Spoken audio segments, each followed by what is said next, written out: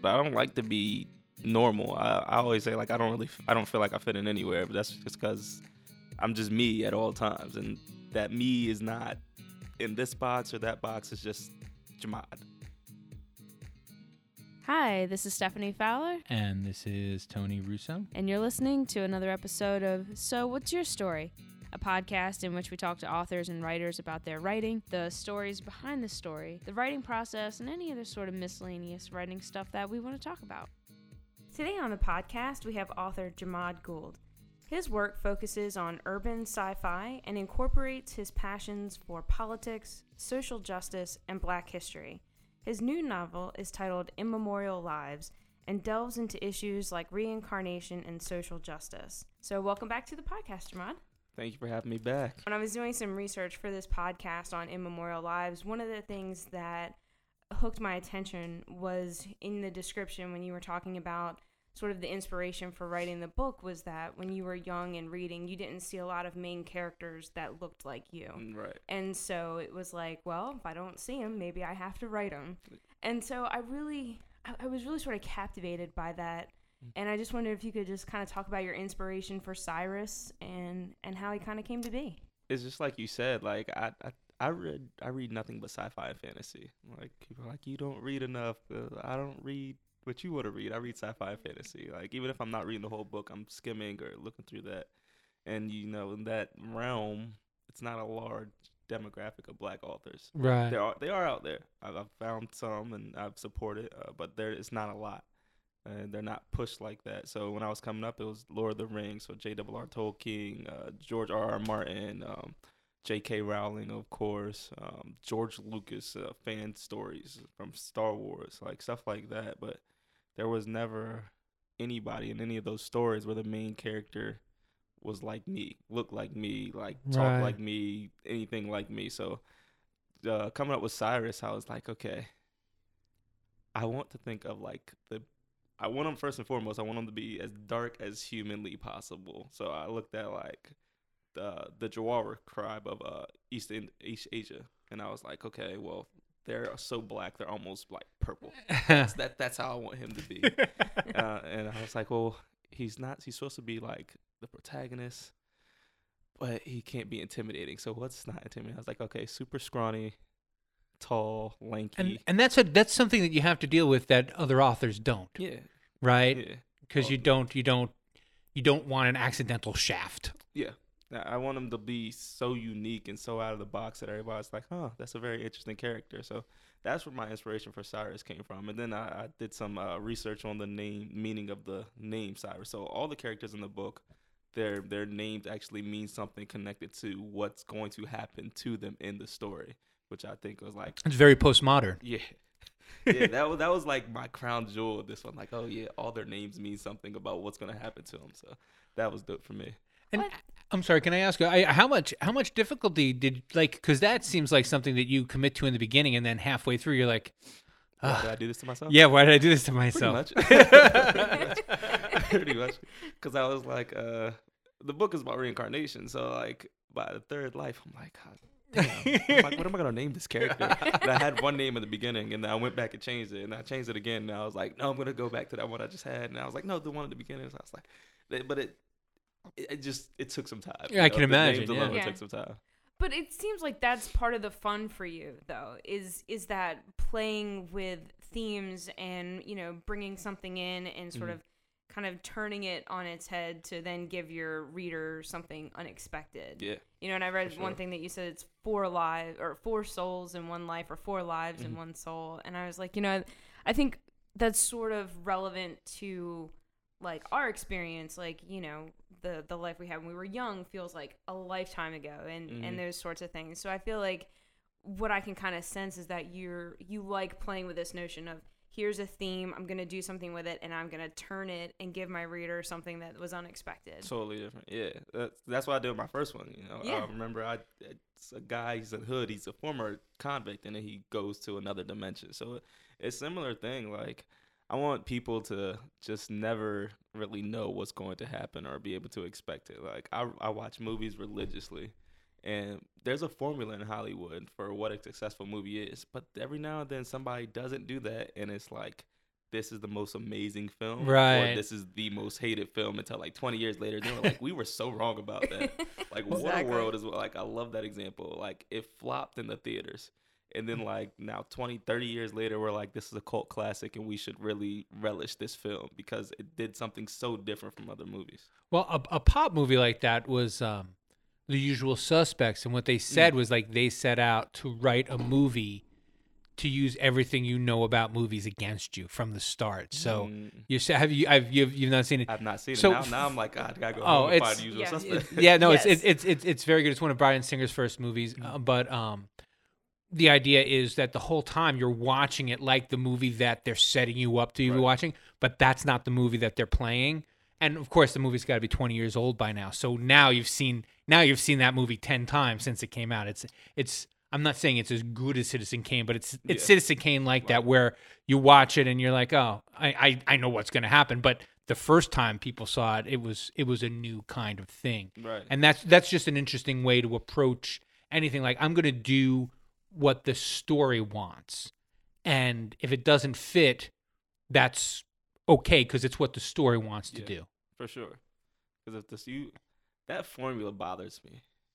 Yeah, It's in books. Yeah, predictability. it's Yeah. in books, it's in movies, and I'm just like, can we change it up a little bit? Can we let the antagonist win like one time? Right. Just because like he really should win. He's more powerful. And they Like, frequently do in real life, so. and- yes, they do.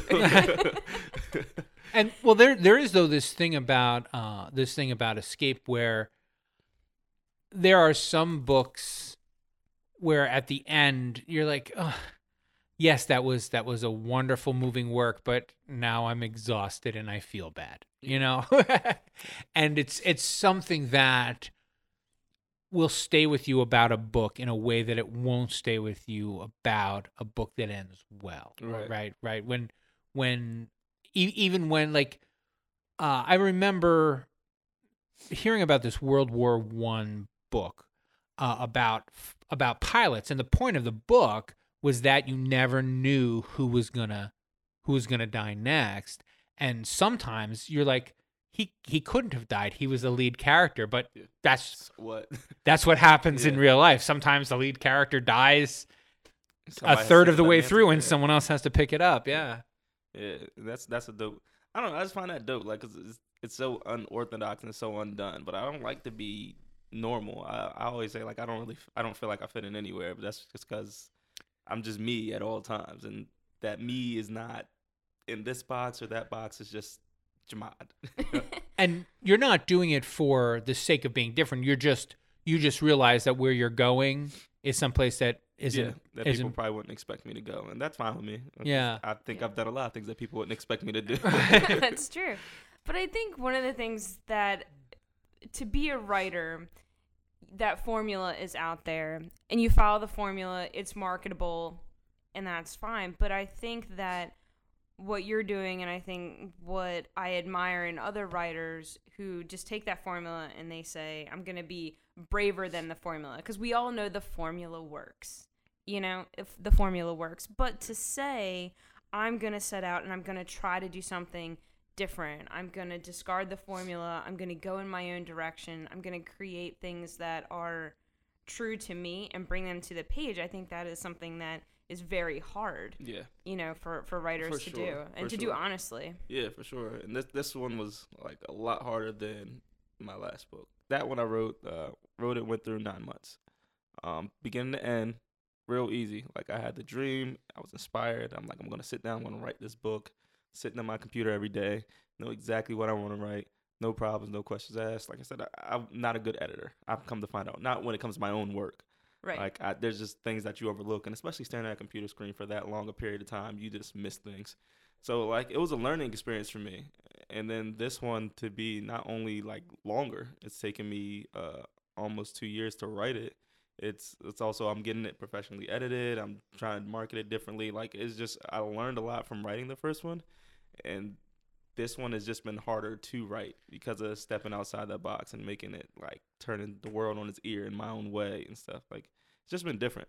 Yeah. I wouldn't take anything back, but No, so I'm sort of in that same position too. You know, in that whole concept, in that notion of first book versus second book. Right. You know, I wrote my first book in 9 months, and put it together and published it. And I think now once you've got that first book done and out, then we kind of look at our second ones. Okay, I'm not going to make that mistake or that mistake or that mistake. And it sounds like from what you're saying, from your first book to your second book, you sort of saw a learning curve for yourself. Absolutely. Yeah.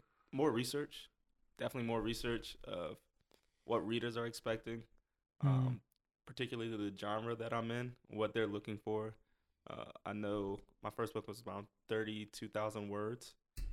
Then anybody that reads sci-fi is one of those people that really like sitting there trying to read a long novel. So they're looking for more around 50 to 60,000 words, Right. if not more. There's sci-fi is like the one and fantasy are like the only genre that goes to like 100,000 plus words, and people are perfectly okay with that. And that's kind of new because Kurt Vonnegut, who's my favorite writer of all time, he I don't think he ever touched 100,000 words. Like he would, his books were short but dense. So there's nothing wrong with something that's short and dense. But I guess if what people want is to get more involved with the characters, like, so Kurt Vonnegut's more writing about like little stories about ideas. But if you want to get involved with the characters, and of course with trying to get sci-fi published too, they've always got A number. What can we do? What can we do to make this a series? What can we do to sell this as something that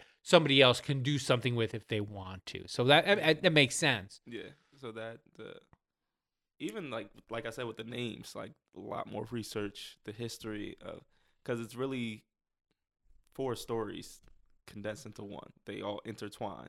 So there's 4 different lives that have to be experienced, and that allows me to make it longer. But at the same time, it's like, how do I connect them? And so I do research on what this means and what that means, and how in this particular life, how the era, what did they do? How do I connect that to the modern day era? And how do I still give that? I like to teach like people in my writing. So like, how do I still give the reader a lesson in this?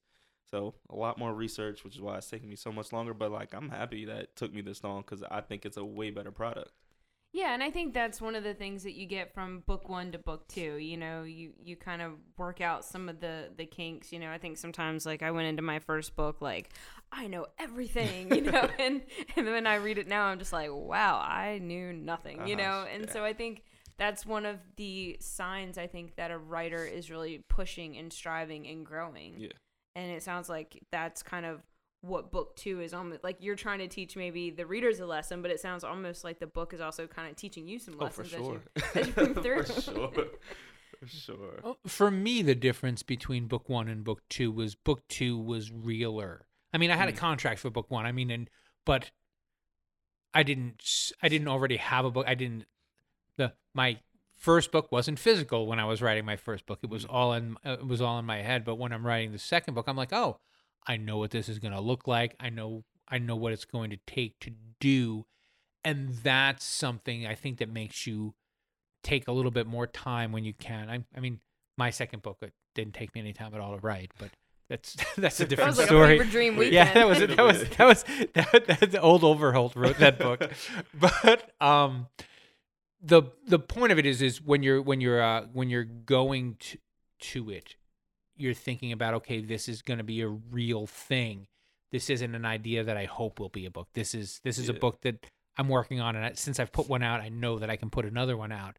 And I don't know if it's the case for you, but I know that as I'm working on my next one, there's a weight of that. There's a weight of you want someone to look at it and say, oh, he did get better between book 1 and book 2, Right. or between book 2 and book 3. Yeah, for sure. Because now I'm like, and I messaged Stephanie about this. Like, I'm like, I want to go to a professional publicist now. Like, I want to do this now. I want to do signings and tours. Like, I want to do more. But in order for me to do more, I have to improve my own writing, and I have to improve who I am as a person. I have to improve my marketing techniques. I have to improve all around. So, like, the second one definitely for me was like, if you want to get noticed, Jamad, you're going to have to do something different. Right.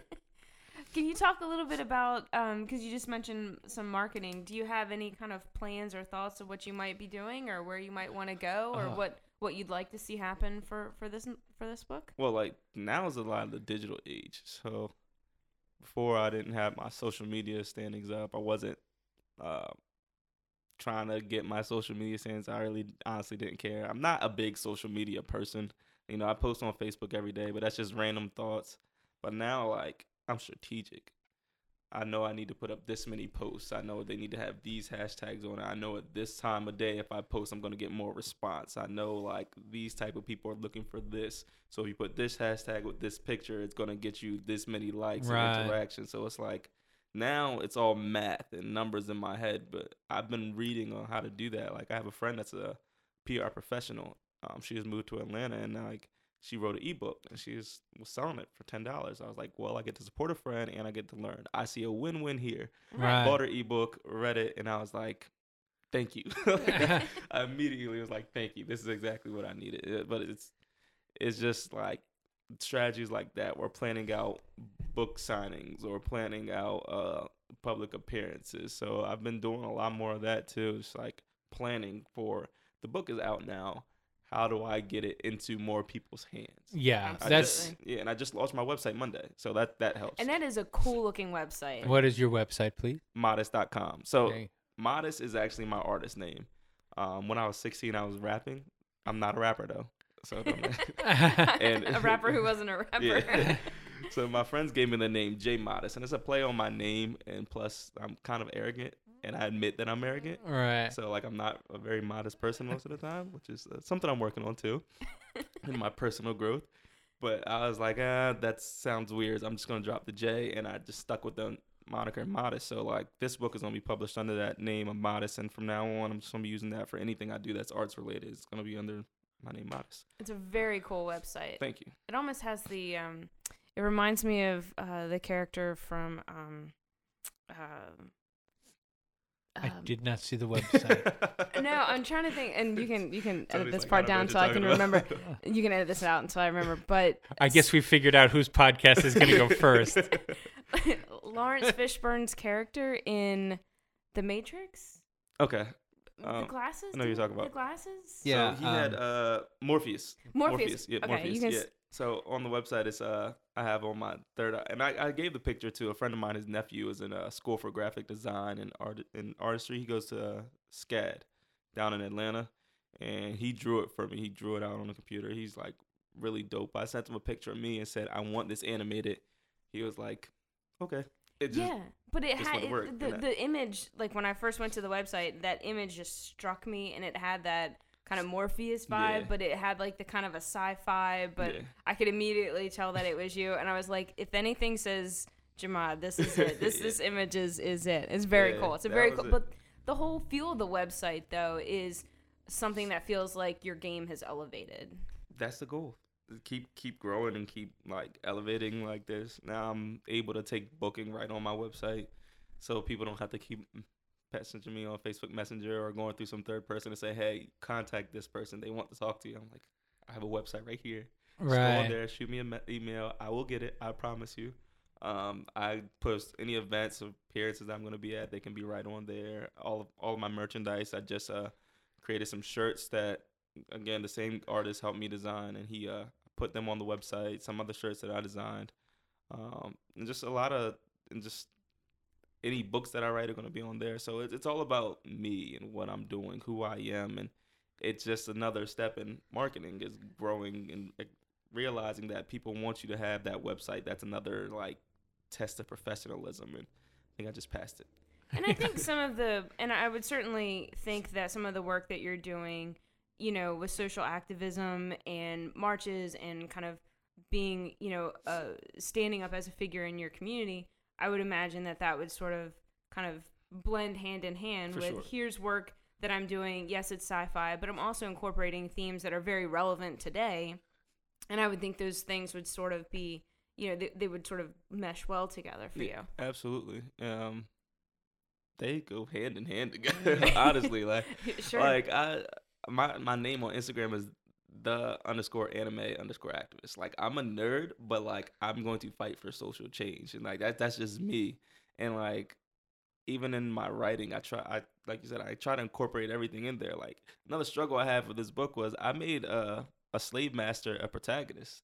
And I was like, damn, how am I going to do that? I don't like slave masters. I think they're terrible people. Like, Yeah, that's an easy antagonist, yeah, right? and I'm just like, oh, God, it's going to be hard. So, like, I really had to sit for that part. That part took me the longest. I'm like, how do I make people empathize with him and like him?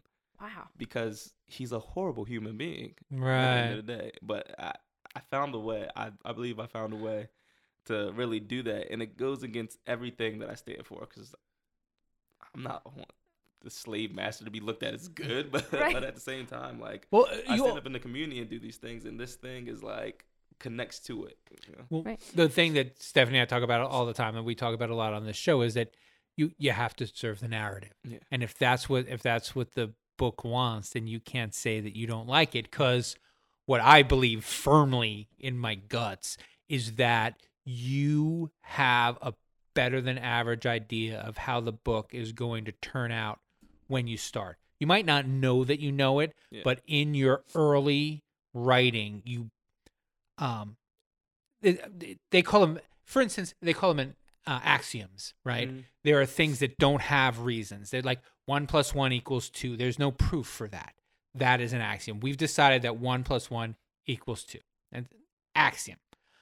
So you had an axiom in the beginning of that book. You had a rule that you set out that meant that this guy had to be a protagonist. And so your question wasn't should he be a protagonist? Your question was, how do I Make him one. how do I make him one? Because it was built into the fiber of your book, Right. and there's nothing you can do about it but live with your choice that you made unconsciously or subconsciously. Right. And I it like kind that. of harkens back to what you were saying. You want to surprise your reader. Yeah. You want to turn things, kind of take a theme, pull it in, and turn it and give it back. And it sounds like that moment was probably a big turn for you.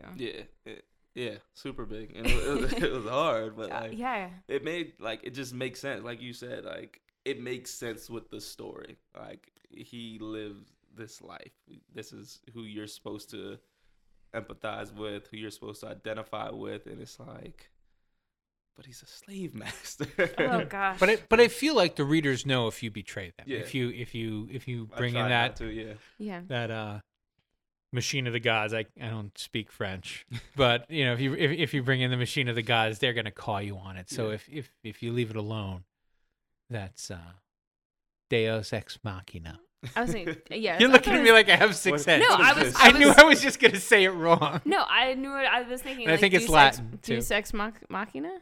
I don't think know, it's some- Deus. I'm not sure how to say See? it. I Yeah. know exactly what you're talking about. I I have no can idea how to spell say it. There we go. As long as, There we go. as long as I'll be editing this at length anyway.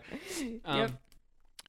One of the things that exhausts me, Mhm. the thing that keeps me from writing a third book more than not being able to pursue the idea in a way that I like, is the notion of having to market it. It's just, I admire that you're enthusiastic about that, because I know that it's just exhausting.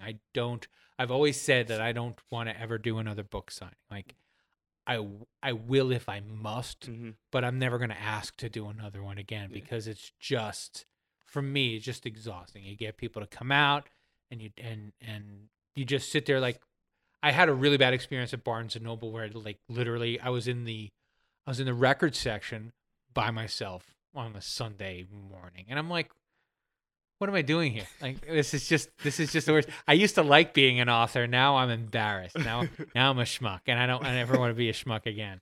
So, are you reaching out to try to book yourself for these things? Or are you waiting for people to reach out to you?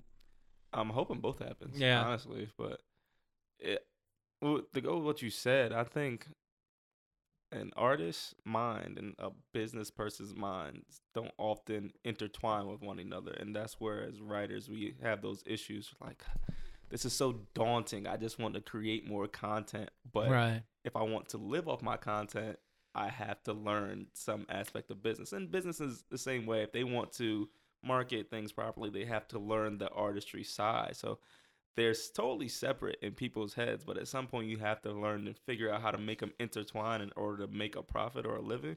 I just got like some really good yet simple advice from it was it was an Instagram page. They were asking what authors have problems, and I was like, I have trouble with marketing. Like, I don't really like it.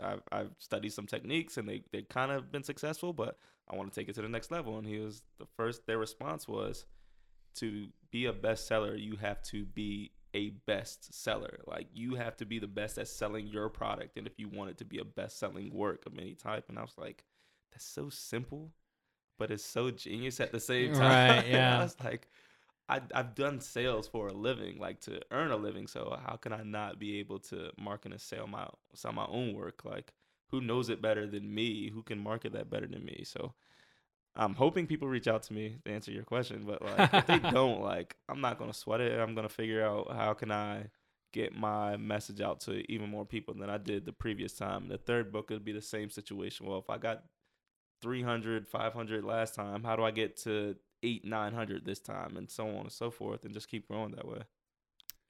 Speaking of which, have you started to think about what you're going to do next? Is that, you toying with that? Let me pull out the handy dandy phone here. So I have let me see how many books I have outlined here. Because I just get ideas randomly, and I'll just put them down. Like, this is what the book's gonna be about. I put genius in the subject line so Yeah, I can Tony find it emails more himself easily. with- I have 30 or 40 emails that say genius, and some of them are intelligible, and others aren't. I have 9 books outlined. All right. Okay. So I have a lot of work to do. Have you picked one out yet? Yeah. Yeah. All The right. next one is gonna be a series. It's this 3-book series. I think it's gonna be amazing. It's about the same length, all full-length novels, all like teaching another message and having to do with social activism and social justice and equality, but masked so that you never think that that's what I'm talking about. So that's my next one, and it's also based off an old African fable. I can't give the fable because it's gonna give too many hints. Right. Yeah. But it's based off an old African fable, so I'm interested in turning that into a sci-fi work and how it's gonna be a challenge for me, but it's gonna be fun. So that's my next one. Awesome. Fantastic. All right, Stephanie. Well, now this is a part of the show where you thank the guest. All right. Well, thank you so much for coming back on the podcast, Jermod. Thank you for having me again. Next time I'll be sure to come and keep coming and keep coming. Keep on coming. Well, you got a standing invitation. You can come back. Absolutely. All right. So What's Your Story was produced by Saltwater Media, an indie book publisher in Berlin, Maryland. Visit us at sowhatsyourstorypodcast.com, where you can find past episodes, guest bios, show notes, and all sorts of fun stuff. You can subscribe to the podcast on iTunes, Radio Public, Stitcher, or wherever you get your podcasts. And remember, take a second and give us a great review. Tell your story.